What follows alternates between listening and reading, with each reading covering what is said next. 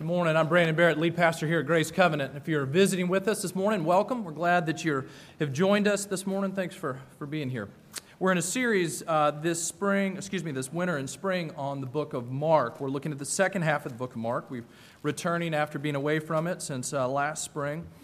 And as we're looking at Mark, we're talking about what does it mean that Jesus the King has come, and what does that mean for us as we live? And this morning we come to Mark chapter 10. We'll be looking at verses 1 through 12. Before we read that, let me just say a couple things. As you're going to see shortly, we're going to be talking about marriage this morning. And so we put on the website some resources that might be helpful to you as you think about marriage. Books to read. There's some audio stuff that's worth listening to. So if you're interested in that, go to our website. And on the left-hand side, you'll see a column that says resources. Hit that, and you'll see marriage resources down at the bottom. So hopefully those will be some helpful things for you as you continue to think through this topic. As we've gotten to this section of Mark, we're on the verge of Mark entering Jerusalem, where he will ultimately be killed, where he will begin this last week of his life and about the last third of the book of Mark. And that happens in about another chapter. But as we're moving there, as he's moving towards Jerusalem, he's instructing his disciples about what it means to be a disciple, about what it means to follow him, about, as we've said, what it means to live in light of his kingship. So we've been looking at several things these last few weeks, but this morning we come to what it means for us to live as disciples as we think about our marriages. Let me pray for us, and then we'll read. Let's pray. Father God, we thank you for the opportunity we have again this morning to come to your word. Would you open it for us? Would you come and bring your wisdom and your care, and where needed this morning, your comfort and your conviction as we think about this, your words to us about marriage. We lift our prayers up to you. Give us soft hearts and minds that are open and ears to hear. We prayed in Jesus' name. Amen. We'll be looking this morning at chapter 10, verses 1 through 12. And if you're using one of our pew Bibles, you'll find that on page 845 of that Bible. And Jesus left there and went to the region of Judea and beyond the Jordan, and crowds gathered to him again. And again, as was his custom, he taught them. And the Pharisees came up, and in order to test him, asked, "Is it lawful for a man to divorce his wife?" And he answered them, "What did Moses command you?" And they said, "Moses allowed a man to write a certificate of divorce and to send her away." Jesus said to them, "Because of your hardness of heart, he wrote you this commandment. But from the beginning of creation, God made them male and female. Therefore a man shall leave his father and mother and hold fast to his wife, and they shall become one flesh. So they are no longer two, but one flesh. What therefore God has joined together, let not man separate." And in the house, the disciples asked him again about this matter. And he said to them, "Whoever divorces his wife and marries another commits adultery against her. And if she divorces her husband and marries another, she commits adultery." This is the word of the Lord, and it's given to us for our good and for his glory. Now, as soon as we start talking about a topic like this, about divorce and marriage, it's clearly a topic for us. We live in a culture where, the common statistic that's given is that about half of all marriages end in divorce. Some of us have experienced divorces of spouses. Some of us have known friends who've been divorced. Every one of us knows at least someone who has gone through divorce, and there are some in this room certainly that have gone through divorce ourselves, and so it is a relevant topic for us. Some people in this room are maybe contemplating divorce. Maybe some have in the past, or some will at some point in the future. You see, so the Pharisees' question to Jesus, it's relevant. It was relevant then, and it's relevant now as well. It was relevant in Jesus' day, which we'll see was a day of relatively easy divorce. And it's relevant in our day, where we struggle with the same topic. And what we're going to see here is that just the obvious fact on the surface that leads us even in this conversation, that the hardness of marriage leads some to divorce. But we're going to see here through the eyes and through the words of Jesus that there's something more basic, something more fundamental, more important for us to understand than to understand divorce. Jesus says actually it's much, much more essential that we understand first marriage. And that's what he ends up speaking about here. So we're going to see these three things about marriage in our passage. We're going to see the problem of marriage, and the purpose of marriage, and the promise of marriage. Those three things. First, the problem of marriage is As we've said, the Pharisees come with this question, is it lawful to divorce? They lived in a culture where people were certainly tempted to do that, as we do as well. Because marriage is hard and sometimes people want out. So can they do that? The Pharisees come and ask. Can they get divorced? Now, in order to understand what Jesus is saying here, there's some cultural background of first century Jewish life and culture that we need to understand to make sense of what Jesus is saying. So we're going to do a little bit of heavy lifting with that. Okay, the Pharisees come and say, is it lawful to divorce? Now, they're actually asking more than seems on the page here. If we were to only have this passage in the Gospels or in Scripture about divorce, it would seem on the surface that Jesus is saying that there is never any acceptable reason for divorce, and every time someone does divorce, the result is that it causes adultery. But there's more to it than that. They're not simply asking, is it lawful ever to divorce? Because the answer for the Pharisees who asked this question, and for every Jew in their culture, and for every Roman in the society around them, and Jesus' answer would have been yes. That there is law provision for that. In fact, we're going to look at that in a minute, that they are looking back to a law in Deuteronomy 24 that says, if someone divorces, then here's what you do. See, Moses and the law did make provision for divorce. Okay, so what is going on here? There's a parallel passage to this in Matthew chapter 19, the exact same story, the exact same incident, where we get a slight changes in the phrases that Jesus uses. And the Pharisees in Matthew 19, again, same conversation come, and Matthew gives a fuller version of their question. They say to Jesus, is it lawful for a person to get divorced for any reason? Okay? For any reason carried huge cultural freight for them. Because it was in the first century, it was a very live debate among Israelites about what constitutes a legitimate reason for divorce. Now, here's all the extra information that you get to enjoy and impress your friends with. There was this debate centered around the teaching of two different rabbis, first century Judaism. The Rabbi Shammai and the Rabbi Hillel. Okay? Shammai's stance was that that Scripture was teaching you could only get divorced in case adultery had happened in a marriage. The school of Hillel took a more liberal view, and they said that there are a lot more reasons that you can get divorced. And it all centers on Deuteronomy chapter 24. I'm going to read verse 1 for you. You might just want to make a note of it. But here's what Deuteronomy 24, verse 1, it goes on through verse 4. I'll just read the first verse. When a man takes a wife and marries her, if then she finds no favor in his eyes because he has found some indecency in her, and he writes a certificate of divorce and puts it in her hand and sends her out of his house, and she departs out of his house, and the verse goes on from there. But it's setting up a situation in which a husband could send away a wife for the words that we have in our English translation, for some indecency in her. Now, it's a confusing Hebrew phrase. It was confusing for first century Jews. So the followers of Shammai looked at that and said, some indecency means one thing. It means some sort of sexual immorality, some sort of adultery. And the followers of Hillel looked at that and said, there are actually two words here. And it means some sort of sexual immorality or some other matter. And they took some other matter to be opening up the barn door and letting anything else in. They had a very liberal view of divorce. And so, as you might imagine in their culture, the majority went with this view of Hillel, that there are many reasons for divorce. And the things that the rabbis record in some of the cases they navigate are things like this. You know, if you come home and you decide that your wife simply doesn't please you anymore, then you can write her a certificate of divorce and send her out. If your wife, burns your dinner, and you don't want to live with that anymore. I mean, we kind of chuckle, but I really am being serious. I mean, there were cases like that. It was that wide open. And so when the Pharisees come and ask this question, they're not just saying, is it possible to get divorced? They're asking this specific question. Jesus, is it possible to get divorced for any reason? Jesus, do you have this view of divorce, or do you have a more restrictive view of divorce? Okay, that is the question that's on the table for them. They were in a culture of easy divorce, in many ways like we are. It's maybe a little bit akin to the idea of no-fault divorce, except that in their culture, only the husband could initiate the divorce. Only a husband could divorce his wife. there was provision that if a wife had a case against her husband, she could go to the rabbi and he could rule in her favor, and then they would turn to the husband and try to pressure him to write a certificate of divorce for the woman, but it had to come from him.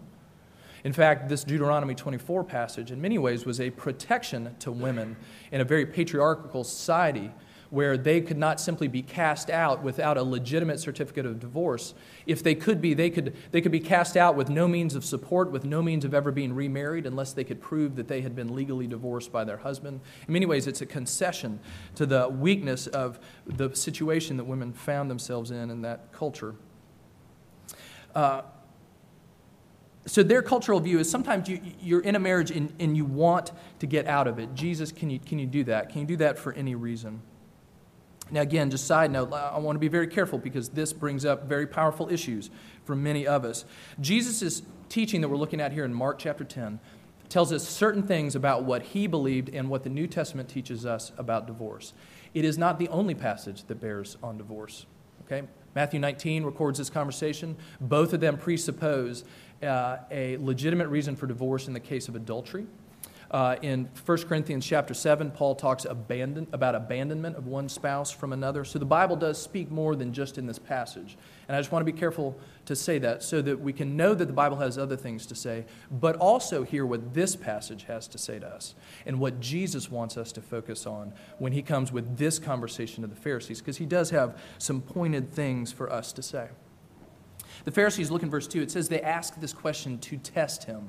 And I think this test is happening at a couple different levels. One, live in a culture of easy divorce, and easy divorce that was welcomed by the people. And so now he's coming to Jesus, this very popular teacher whom they do not like, and putting him out there. They're saying, okay, Jesus, what is your opinion on divorce?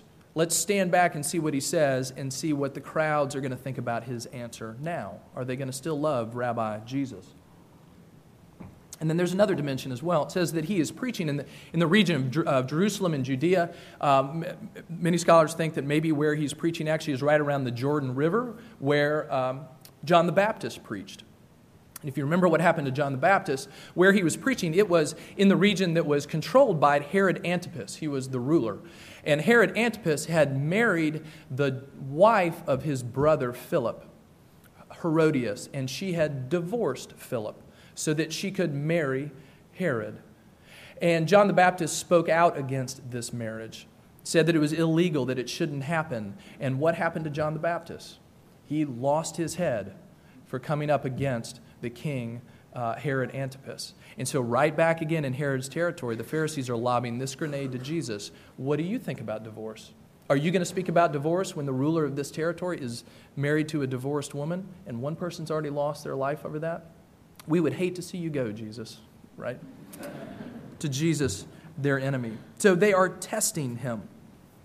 And Jesus gives his evaluation, his answer to this debate. Look at what he says in verse 5. This is what he goes to. He says, Moses has given you this command in Scripture that someone can divorce and send away with a certificate of divorce. But why? He says that Moses gave you this because of your hardness of heart.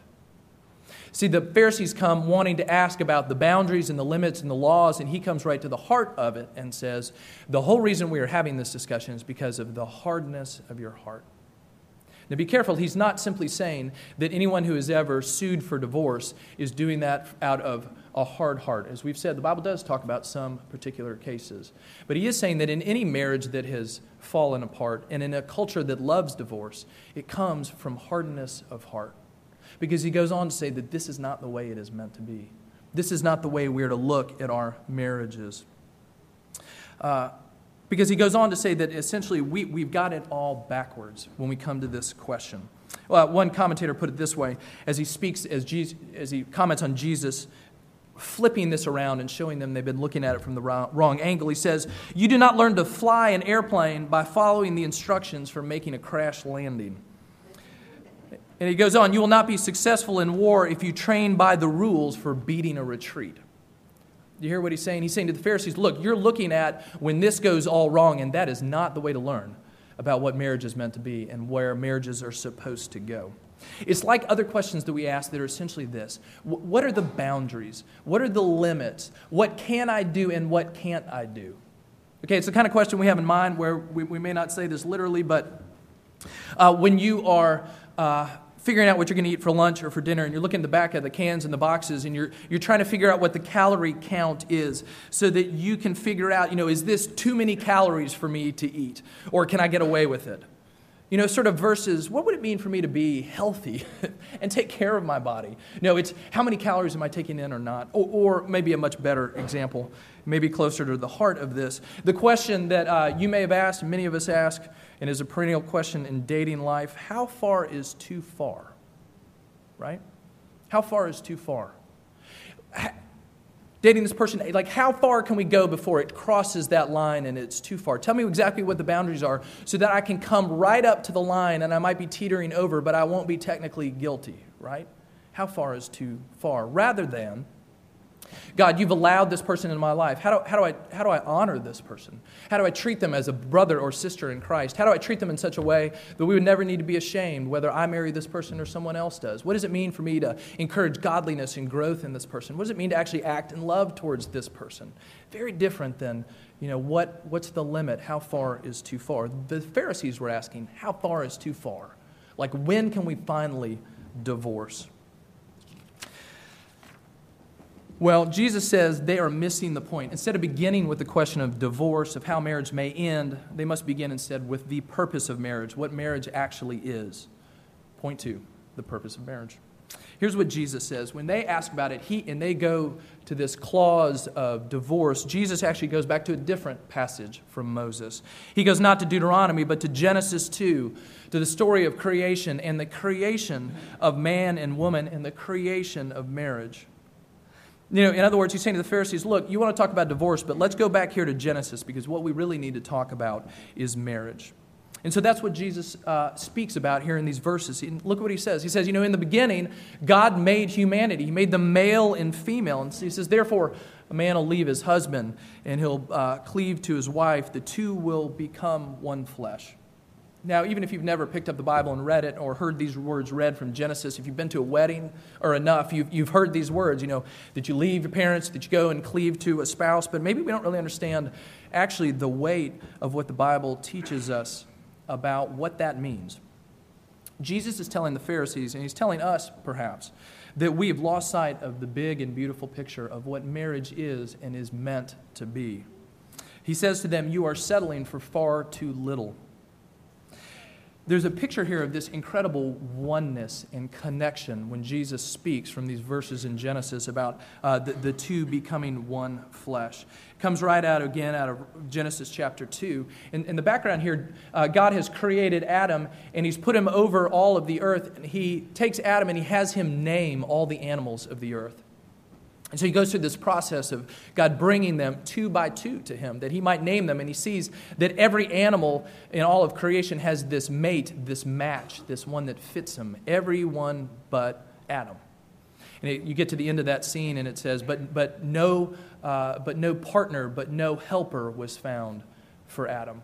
See, God already knew that at the beginning. He had said, God looked and saw that it was not good that Adam was alone. So then he takes him through this process of opening Adam's eyes to see that it is not good for him to be alone. And when he does, Adam is ready. He is ready to meet the one that was made for him. Genesis 2 tells us that God puts him to sleep, and he takes a rib, and he forms Eve from that, and he presents her to Adam. And when he does that, Adam gives the world's first poetry. He says, this at last is bone of my bone and flesh of my flesh. He looks at Eve and he says, at last, here is the one that is like me yet different. Here is the one who fits me. Here is the piece that I have been missing. When Jesus looks at these verses from Genesis, that's what he is evoking, the power of what it means that God has created us male and female and calls us, for those whom he calls, into a marriage relationship like this, that the two shall become one. This bond is incredibly strong. And that means it cannot be taken apart without causing incredible pain and damage. Again, the Bible talks in other places about times in which emergency surgery must be done. But what Jesus is pointing to here is that kind of separation cannot happen without a great rending. A rending of lives, a rending of bodies, that this causes great destruction in its wake. And maybe an image of that would help. One way maybe we could think about marriage, or one take on it and this oneness, would be like a three-legged race. You've seen a three-legged race. You got a guy and a girl standing together. They tie together the middle leg with a couple handkerchiefs or something, and they shuffle on down the field, trying to get to the end. And maybe they fall and wipe out in the middle, and whatever happens, they look sort of awkward and silly. But however the race ends, whether you cross the finish line or you fall in the middle, at the end of the day, what do? You untie the handkerchief, or you cut them off, and you're done, and you go your separate ways, right? Well, maybe here's a better picture of what two becoming one and what that kind of oneness is meant to be. Instead of a three-legged race, picture this. A two-seater jet flying in the air. And in the middle of the flight, one or both marriage partners pulls the eject lever. And what happens? It blows off the canopy. It shoots them out of the plane in different directions. And people often get hurt or die in the midst of coming out of ejecting. You might float down over the ocean. You might float into a tree. A plane is going to crash and be destroyed. You see, that's what he's saying the rending of a marriage is like. It's like pulling the eject button when you're going full speed and hoping everything's going to turn out okay. And so Jesus, for these reasons, he comes to his conclusion about this question. Jesus, is it okay to divorce for any reason? Verse 9, Jesus' summary. What therefore God has joined together, let not man separate. You see, because of who we are, because of what marriage was created to be, because of what this bond is, he says, what God has joined together, let man not separate. He doesn't say it's impossible for man to separate. It's impossible for a person to actually divorce. He says, don't do it. Don't do it. It is that dangerous. It is that difficult. It is that contrary to the way things were made to go.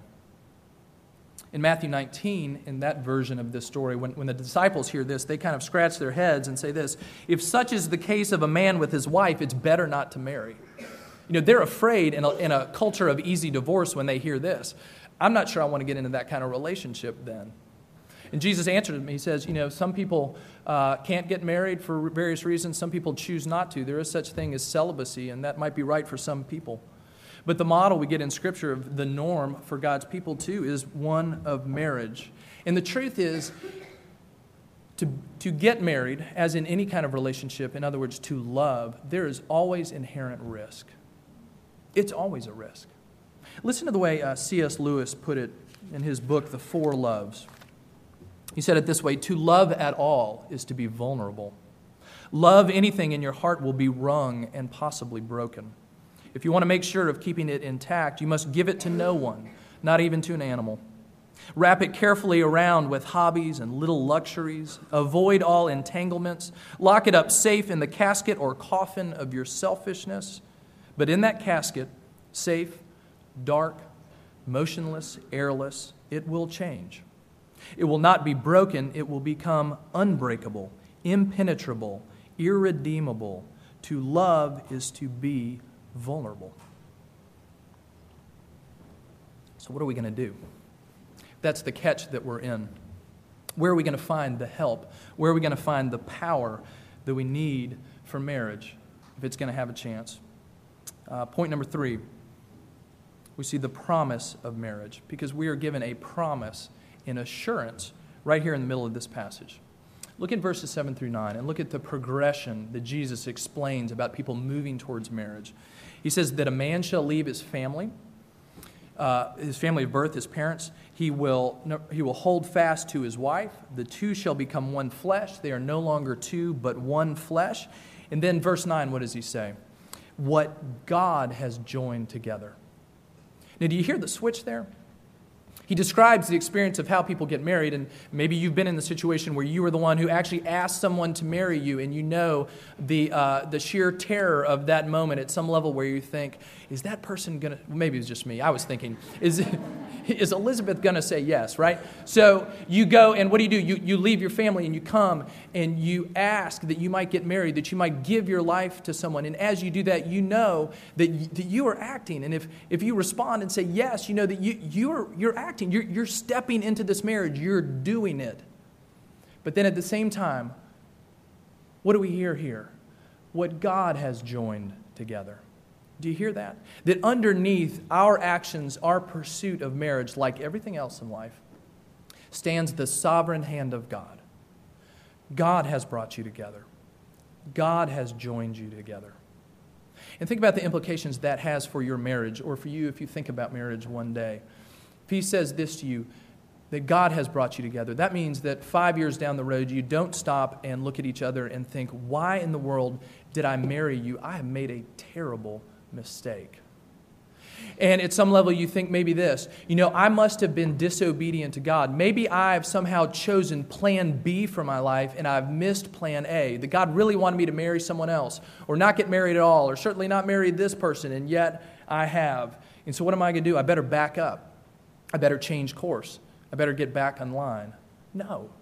What do we hear here? What God has joined together, let no man separate.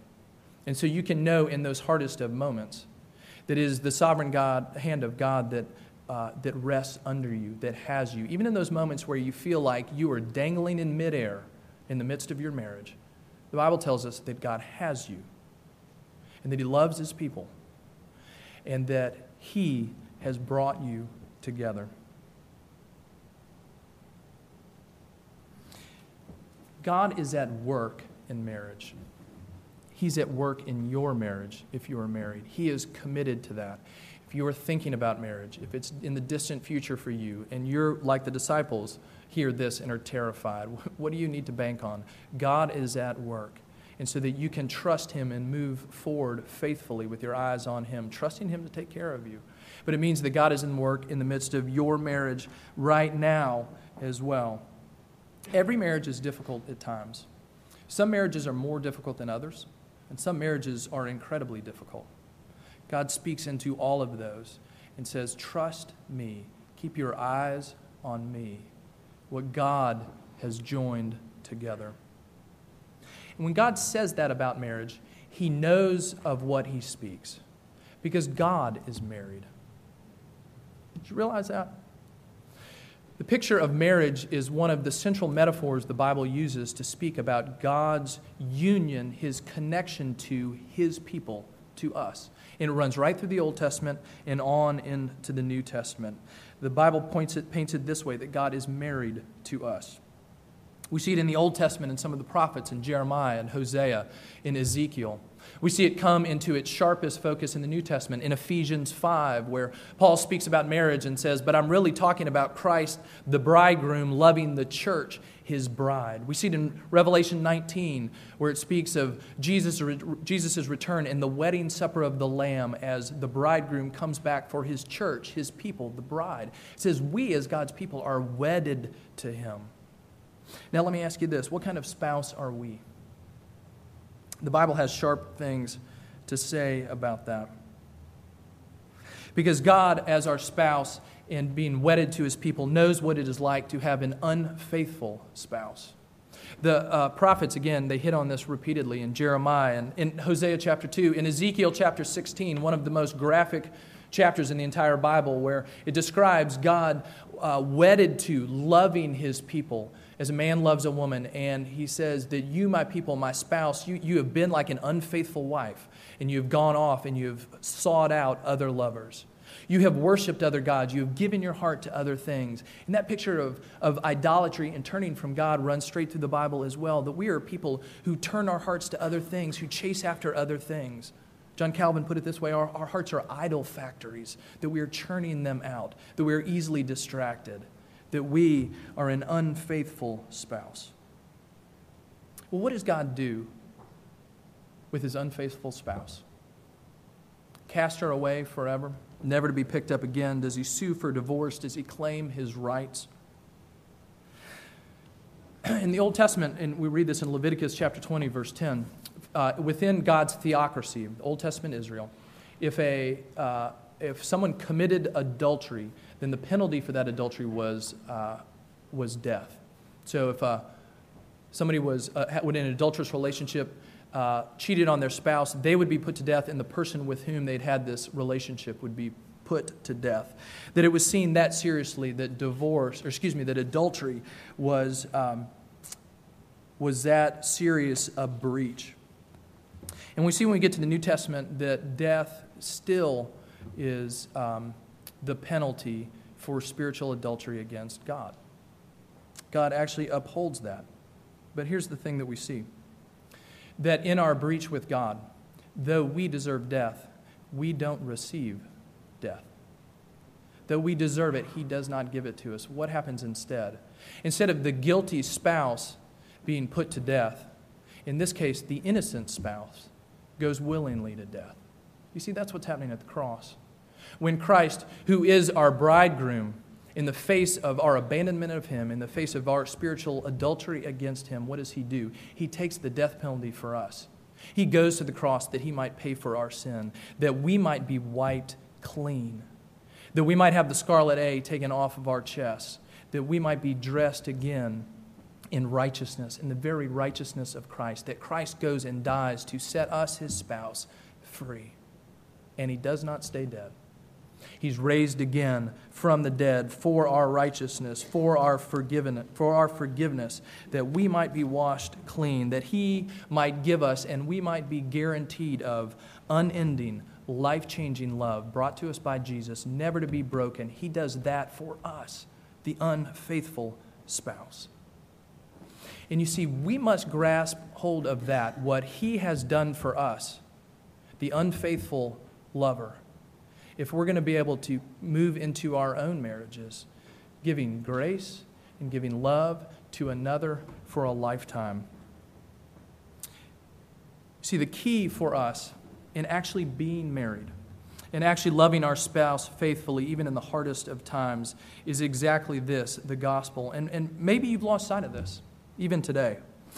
Maybe you see, or you are beginning to see, your spouse as a rival, or an enemy, or some sort of impediment to your happiness and your fulfillment in life. We must hear what Jesus tells us. What God has joined together, let no man separate. And that means separate with a capital S, but it also means separate with a little s as well. Don't withdraw. Don't give up hope. Don't wall yourself off from your spouse, even though you might still share the same home. See, the gospel takes us to these keys to loving our spouse. One, that we must know the gospel is true for us. You must know that Christ loves you with that kind of love. That even in all the uncertainty as it feels of every other area of your life, even in the felt uncertainty for you maybe of your marriage, does my spouse love me? Because sure, looking like it doesn't. He doesn't, she doesn't. Then we must hear this. Christ, who is our greater spouse, loves you. And He has you, whatever else may come. And you must know that and take it down into your heart if you're going to be able to then love a spouse who is difficult to love. And it means not only looking back to what Christ has done for us on the cross, but know that this very same Christ is the one who is alive, who is seated at the right hand of the Father, the one that we come to and pray and ask for strength and ask for grace to be able to enter into the difficulties of marriage or the contours of any part of our life. We come to Him asking for His help daily, looking to Him to supply supernatural strength that we don't have on our own. And you see, when we get to that point where we simply do not have the strength, it is not a surprise to God. Of course you don't. You must come to God for the strength that only He can give. And as He gives you that strength, it will feel like moving forward on your knees in utter weakness. But He will come and give you enough. And many of us may well see Him do even greater work than that He might come and really bring a marriage back to life. See, we're never going to be able to have a marriage that sings, that lives and breathes God's grace, if we don't hold on to the gospel, that it is true for us and that it calls us to move in love towards our spouse. It is possible, maybe, that if you're in the middle of a bad marriage, you can grit your teeth and say something like this: for the sake of my children, I am going to hang on because I don't want harm for them. Or maybe it's something like this.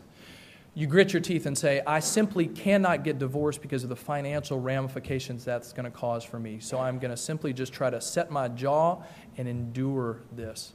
Maybe you can muster the strength for that. But it will be a marriage in name only. And Christ has more for you than that.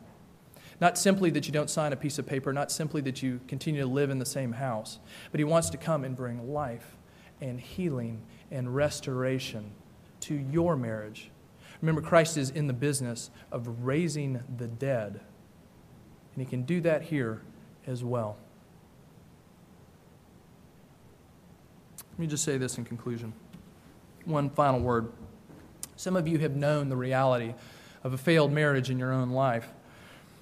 Some of you may well be responsible for the bitter reality of a failed marriage in your life. What does the gospel say to you? The gospel is for you, even in this area of life, even if that for you has meant a divorce that was not for biblical reasons, a divorce that was for any reason, a divorce that brought incredible pain and havoc and continued sin. Even if it's that, Christ says to you, you can be forgiven in me. And if you are in me, you are forgiven. Even that. There is no divorce is the greatest sin that cannot be overcome. You need to hear that the gospel is true for you, and that it reaches down to the depths of that or whatever else you are holding in your heart. The cross is that strong. As we've seen, it is not because the marriage bond is to be taken lightly. It's incredibly strong. But Christ's forgiving love is stronger still than a broken marriage. If you are in Christ, you stand before Him even now, forgiven and clothed in righteousness in this area of life as all others, because for God's people, grace wins. So may we see the reality of God's grace healing and forgiving and transforming us, not only in the midst of a failed marriage, but also in the midst of a failing marriage, or in the midst of even the normal struggles of married life. May we see more and more marriages saved, marriages restored, marriages transformed to the glory of God. He can do it, and He has us. Let's pray.